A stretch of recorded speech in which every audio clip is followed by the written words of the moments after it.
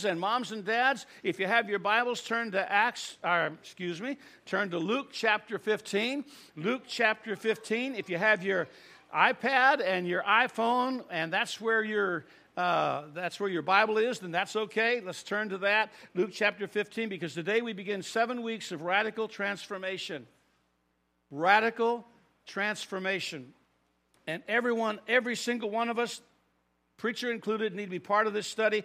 Our theme comes from Romans chapter 12, 2 Corinthians chapter 5, and Ephesians 4. Let me read these to you. First of all, in Romans chapter 12, verse 2, I'm going to read it in a translation, the New Living Translation. I love the way it phrases it here. Don't copy the behavior and the customs of this world, but let God transform you into a new person by changing the way you think. Get that? By changing the way, see, everything starts up here. The ancestor of every action is a thought. You do not rob a bank without thinking about it first. No one just is in line to cash a check and says, I think I'll rob a bank. They thought about it before, and they went in and they made some kind of plans, maybe stupid plans, but they thought. The ancestor of every action is a thought. So God says, I want to change you from the inside out by changing the very way that you think. You will learn to know God's will for you, which is good and pleasing and perfect. You want to know God's will? You say, preacher, I don't understand. How do you know God's will? I read the Bible, but it doesn't really, the words don't jump off the page to me. How do I know what God's will is for me? By not copying the pattern, the behavior of this world, letting God transform you into a brand new creation, a brand new person, by changing the very way that you even think, and then you'll know God's will. Look at 2 Corinthians 5:17. I'll read it for you. This means that anyone who belongs to Christ has become a new person. The old life is gone. A new life has begun. When you receive Christ, if you indeed were born again, all of a sudden the old things changed and the new things began to happen.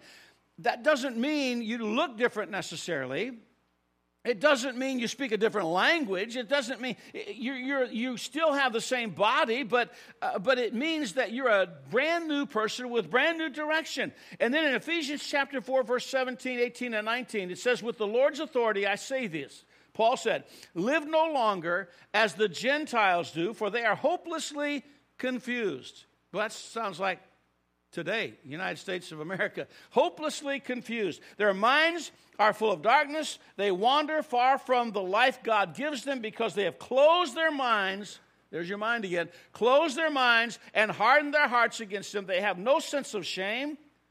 Anything goes, everything goes. It's all public stuff that used to be done behind closed doors and not talked about now are the subject of comic artists and on TV and theater and so on. They live for lustful pleasure and eagerly practice every kind of impurity, and you as a child of God are not to live for lustful pleasure, are not to eagerly practice every kind of impurity. You are to have a sense of shame. You are to open your mind to the truths of God and open your heart to the things of God. See, what God really wants us to be are nonconformists. Nonconformists to the present world system. Remember a few weeks ago we talked about the cosmos, the present world system that is in opposition to all that is good and godly. God doesn't want us to conform to that system. And in this series over this week and next 6 weeks beyond that, we're going to talk about today spiritually being healthy and closer to God. We're going to talk about mentally, physically, emotionally, relationally, financially, and vocationally. And I don't have time to go over each one of those. I will in the coming weeks. So here's what I want to encourage you to do along with this study that we're taking on, that we're embarking on today. I want you to join a Bible study. So, Patty asked me today, when do the Bible studies meet? 8:45 right over here, Sunday morning. Wednesday night right here. Thursday night at the Almquist home. Friday morning, ladies right back here. Get in a small group. Get in a Bible study.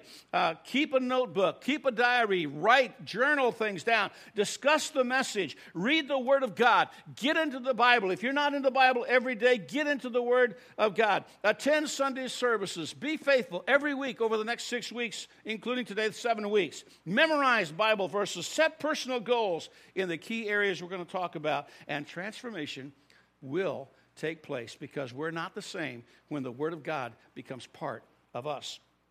Now, let me ask you a question. How many of you have been around animals very much? Farm animals? Okay. Okay. How many are familiar with sows? Pigs? Okay.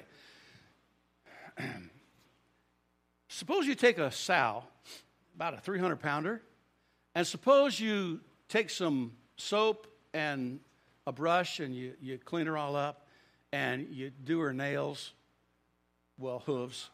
You file them all down. You get them all nice. You put some polish on them. You put a little rouge on the hog's jowls, and you tie a bow or a ribbon in his hair and splash on. What's a good perfume today? I don't even know. Some Channel 5. Is that still whatever? Probably now it's Channel 25. I don't know. But anyhow, you splash some perfume on that sow, and you let the sow go. Is the sow going to all of a sudden be transformed into a clean, wonderful, polite farm animal? No. The hog is going to go to the swill. It's going to go to the pigsty, and it's going to roll around to try to get the Channel 5 off of it.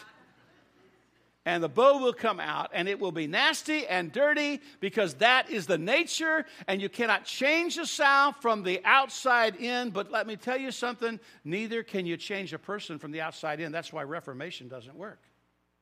Just reforming your ways doesn't work. Turning over a new leaf doesn't work. 2 Peter 2:22, and I apologize if this is offensive to some. It's in the Word of God. It happened unto them according to the true proverb, the dog is returned to its own vomit again, and the sow that was washed to her wallowing in the mire. The Word of God. There are 7 key areas in this series, and this one is on spiritual health. And the further you get from God, let me tell you, the further you get from God, the more messed up and confused your life becomes.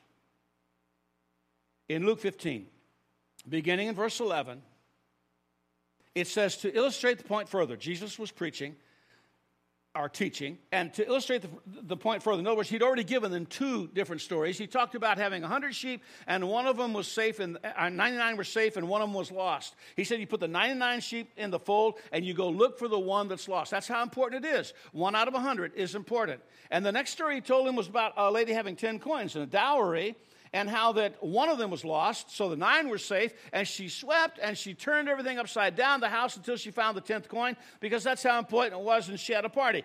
So Jesus then told them the story to illustrate the point further. A man had 2 sons. The younger son told his father, I want my share of your estate now before you die. So his father agreed to divide his wealth between his sons. Now, I'm going to tell you something. I don't know how many times I've preached on this. I don't know how many times I've heard this preached on. I don't know how many times I've read this over the last 50 years of my life. I have no idea, but it's a bunch, because it's a very famous portion of Scripture. Something I learned this morning that I had never seen before for some reason is that the father divided his estate between them both. Not just the young son. I always thought he gave the young son his part, so he'll give the older son. No, it says and I checked about 5 or 6 different translations. They all have the plural form. He divided his estate among his sons. That's important. Remember that in just a few minutes. A few days later, his younger son packed all his belongings, moved to a distant land, and there he wasted all his money in wild living. You can figure it out. We live in a culture that seems just crazy about partying and living the wild life scene, and that's exactly what he did. And about the time his money ran out, a great famine swept over the land, and he began to starve. He persuaded a local farmer to hire him, and the man sent him to his fields to feed the pigs. And here's a young Jewish boy, young man, feeding pigs. Do you realize how offensive that is to his culture, to his teaching, to the Mosaic law? The young man became so hungry that even the pods, and there were several, one translation said corn cobs, another one said some kind of a carob or something, but some kind of feed that wasn't necessarily good for humans, that they would feed the pigs. He got so hungry, he thought about eating them. Even the pods he was feeding the pigs looked good to him, but no one gave him anything. And by the way, the devil will take and take and take and take and take, and the only thing he'll give you is a fit. The only thing he'll give you is a rough time. And I love the next verse, in verse 17. When he finally came to his senses, he said to himself, at home, even the hired servants have food enough to spare, and here I am dying of hunger. I will go home to my father and say, Father, I have sinned against both heaven and you. I am no longer worthy of being called your son. Please take me on as a hired servant. So he returned home to his father, and while he was still a long way off, I love this too. While he was still a long way off, his father saw him, and filled with love and compassion, he ran to his son, embraced him, and kissed him. There's a great gospel song, I can't remember the name of it, by Phillips, Craig, and Dean. He ran to him. I mean, it'll break your heart to listen to it. The compassion that his father had. You know what this tells me? His dad was looking for him to come home. His dad was looking at, and every day maybe he would get up and maybe have his devotions and pray and look down the road and say, God, please send my son home. Please help him come back. Help him do what's right. And he had compassion. He ran to him. He embraced him. He hugged him. He kissed him. And the son said to the father, he started his speech. He had it rehearsed. He knew what he wanted to say. He wanted to get it done. Father, I've sinned against heaven and you. I'm no longer being worthy of being called your son. But his father stopped him and said to the servants, quick, bring the finest robe, the long, flowing, formal wear for the guest of honor. Bring the long, flowing robe in the house and put it on him. Get a ring, which completes this ornate dressing attire and may have signified sonship with a seal in the ring, which they often would do, showing also wealth. Get a ring for his finger and sandals. He came probably barefooted and dirty, and now he has sandals, new shoes for his feet, and kill the calf that we have been fattening. Why have they been fattening a calf? For some religious or ceremonial reason, perhaps. Maybe it speaks of the sacrifice of Christ. I don't know. They rarely ate meat like that. It was reserved for special occasions. But here we're going to kill the fatted calf. Maybe Dad said, when my son comes home, I'm going to offer a sacrifice to my God for answering my prayer. And I'm going to fatten that calf just for that occasion. And the dad said, we must celebrate with a feast, for this son of mine was dead and now has returned to life. He was lost, but now is he found, and literally the word for found meant resurrected. Now is he resurrected, so the party began. That's the meat of the message right there. But let me just give you a couple of points and we'll be done. First of all, he was fed up with his life. He got fed up with his life. When he finally came to his senses, and folks, if we sow to the flesh, we reap of the flesh corruption. If we sow to the Spirit, we reap the blessings of a spiritual life. God is not deceived. He is not mocked. For whatsoever man sows, that shall he also reap. He that sows to the flesh shall of the flesh reap corruption, but he that sows to the Spirit shall of the Spirit reap life everlasting. And the wisest man who ever lived said, good understanding gains favor, but the way of the unfaithful or the transgressor is hard. Consider for a minute the alcoholic. I mean hardcore alcoholic. Consider the drug addict. Consider those who live immoral lifestyles, the prostitute, the ones who engage the prostitutes, the immoral people. Consider those who are materialistic and greedy and always need just a little bit more. How much to satisfy? Just a little bit more. Consider people whose lives are consumed with whatever is important to them, but not with God. And his life, this young man's life, was one of sinfulness and selfishness and foolishness and evil. And he wound up in what? He wound up not even having the necessities of life. And I believe that can happen to a child of God. I believe that the unhappiest person in the world, this is just my idea, I don't have a scripture and verse for this. The unhappiest person in the world is not a lost person away from God. The unhappiest person in the world is a child of God who knows better, who's away from God and living with the guilt and shame and remorse of a lifestyle away from God. And if you're not careful, can a child come to the point, a child of God come to the point of no longer wanting to live because they're overwhelmed, the consequences of their life's choices? I believe so. I love life. I want to live long and well. I say oftentimes I'm not afraid of dying. It's just the getting there part that kind of bothers me sometime, how it's going to happen, you know. But I want to live. I want to live for God. I want to live closer to God. I want to be closer to God this year than I was last year.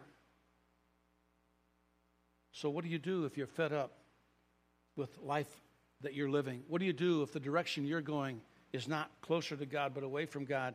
Jeremiah says in Jeremiah 29:13, you'll find me when you get serious about finding me, and you'll want it more than anything else. You know, the Bible says God is a jealous God, and we usually think of jealousy as a bad thing, don't we? God is a jealous God. He doesn't want you worshiping anything or anyone else other than Him. And when something or someone else becomes more important to you than He is important to you, He's not pleased. He's not happy with that.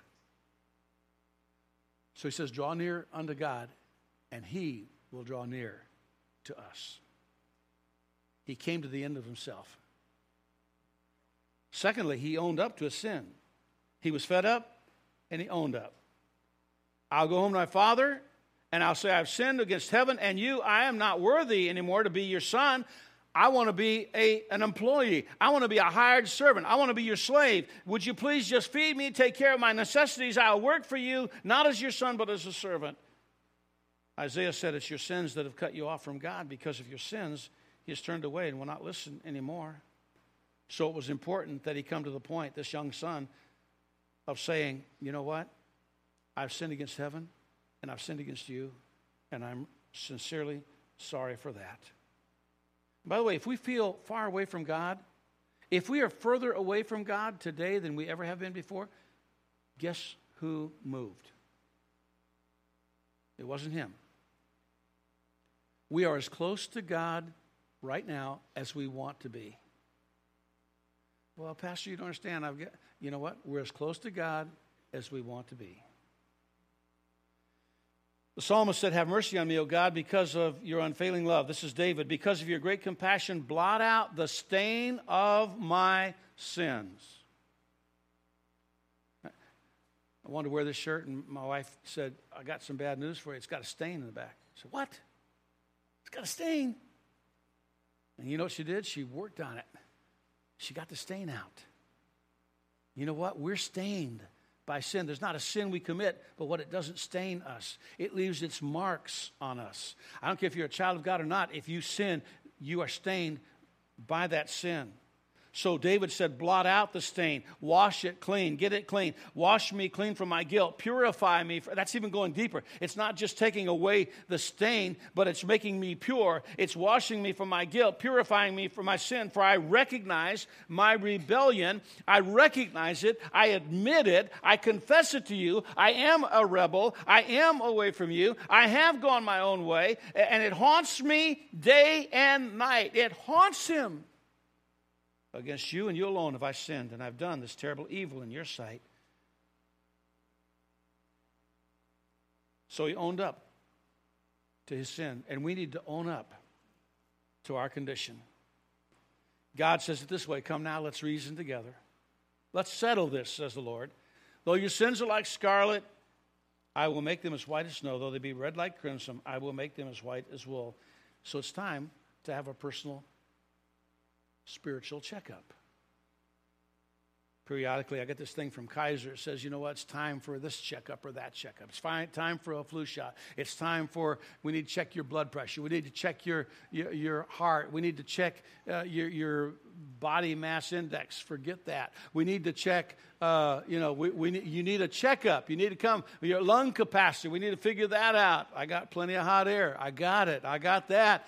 But we got to figure it all out. So come for a physical checkup. Well, every time we have the Lord's Supper, communion, guess what? That's a special time set aside for a spiritual checkup.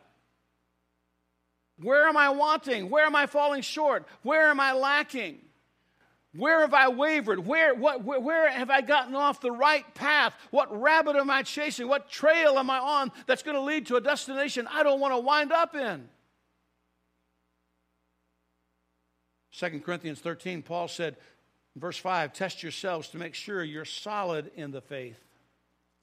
Don't drift along taking everything for granted. Give yourselves regular checkups. You need firsthand evidence, not mere hearsay, that Jesus Christ is in you. Test it out. If you fail the test, do something about it. If you fail the test, do something about it. Preacher, your blood pressure's up. You need to do something about it. You need to exercise. You need to watch out. Don't decrease the salt intake. You need and all those routine things that they tell you.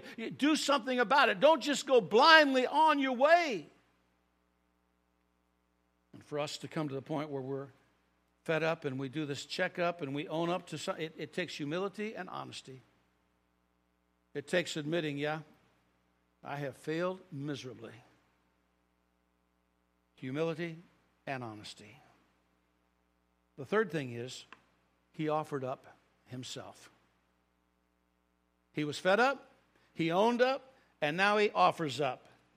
Notice the change in attitude from give me to make me. In Luke 15:12 in the King James, it says, Father, give me the portion that belongs to me. Give me. And then a few verses later in verse 19, he said, make me as one of the hired hands. From give me what is mine to make me as a hired hand, please. This is a heart transformation. It is inward and it's profound. The young man that came home was not the same young man that went away a few months or years earlier. He's a different person. He went from self-centered to God-centered. It wasn't instant. It wasn't overnight. And it is ongoing. 2 Corinthians 3:18, all of us who have had that veil removed can see and reflect the glory of the Lord. And the Lord, who is the Spirit, listen to this, makes us more and more like Him as we are changed into His glorious image. He makes us more and more. It's an ongoing present tense action, more and more like Him as we are changed into His glorious image. And that's why He says, don't copy the behavior and the customs of this world, but let God transform you into a new person by changing the way that you think. And in those verses I read earlier in Romans chapter 12, in 2 Corinthians chapter 5, guess what? The Greek word there, we get our English word metamorphosis from. And metamorphosis is what takes place when a creepy little caterpillar climbs up somewhere and makes a cocoon and crawls inside and goes from that caterpillar to the pupa stage to the butterfly stage, and after a certain amount of time comes out of that cocoon and flies away, sometimes very beautiful butterflies, but a butterfly nonetheless. Transformation is a process. And here's the starting point. We got to volunteer. Lord, please change me. I can't change myself. I can't. I'm sorry about the references to weight, but it's like I want to lose weight. Guess what? If saying it did it, I'd be 100 pounds right now. It takes more than just, I can't do it. I can't do the transformation. God has to change me from the inside out. And we've got to volunteer. And then his father said, bring him, give him the robe, give him the ring, give him the sandals. Let's kill the fatted calf. God has a better plan for your life than you do. It's like our lives away from God are like eating, if I can keep it in this kind of, hot dogs and beans all the time. And God says, no, I want you to have T-bone steaks and grilled salmon and lobster and, probably not shellfish, sorry about that. But I want you to have more than, I want you to have a banquet when you sit down. He doesn't want us feeding on pig food. My grandparents on my dad's side lived on a farm. I used to love to go there every year, loved to look forward to it.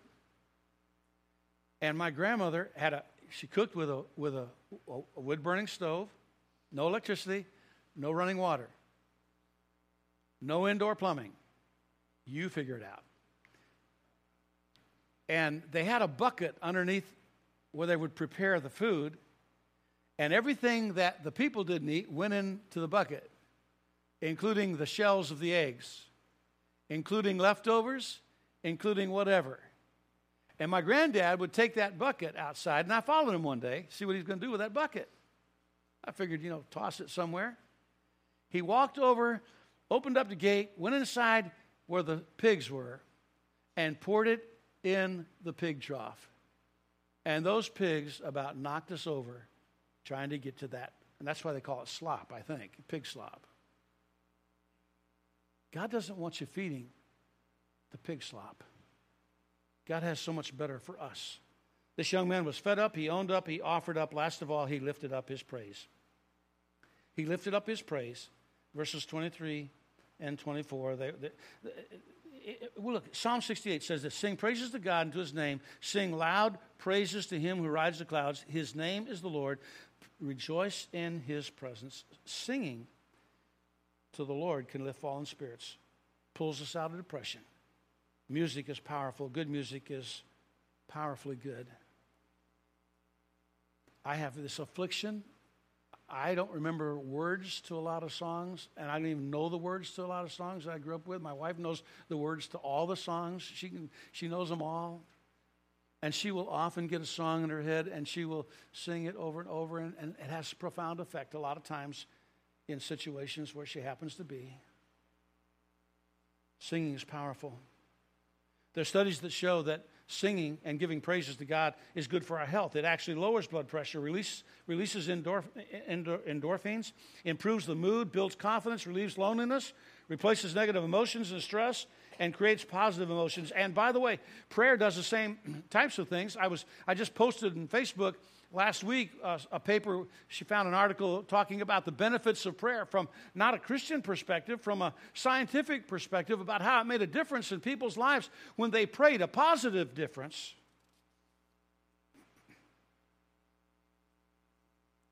The psalmist said, I will sing to the Lord because he's good to me. There's something about just giving praise to God. Thank you, Danny, for leading us today, and for all of the praise team.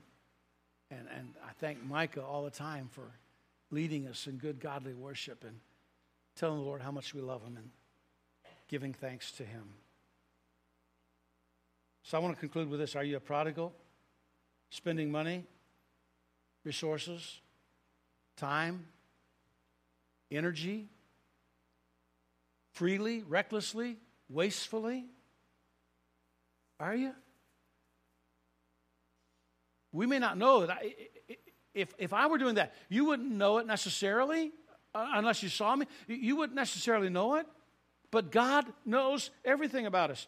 Are you away from God doing your own thing right now? And it might even be a good thing, but it's not the best thing. It's not what God has for you. Are you ready to come to him? Are you fed up with mediocrity? Are you fed up with doing your own thing? Will you offer up yourself to God? If you do, he will forgive and restore, because that is what God does. And transformation, real, honest to goodness,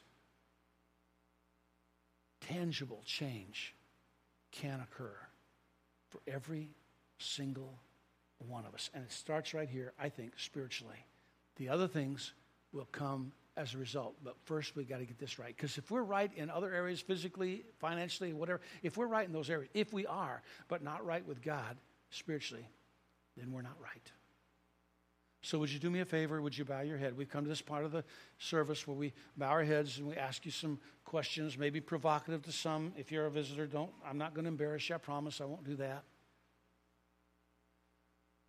Let me ask you something.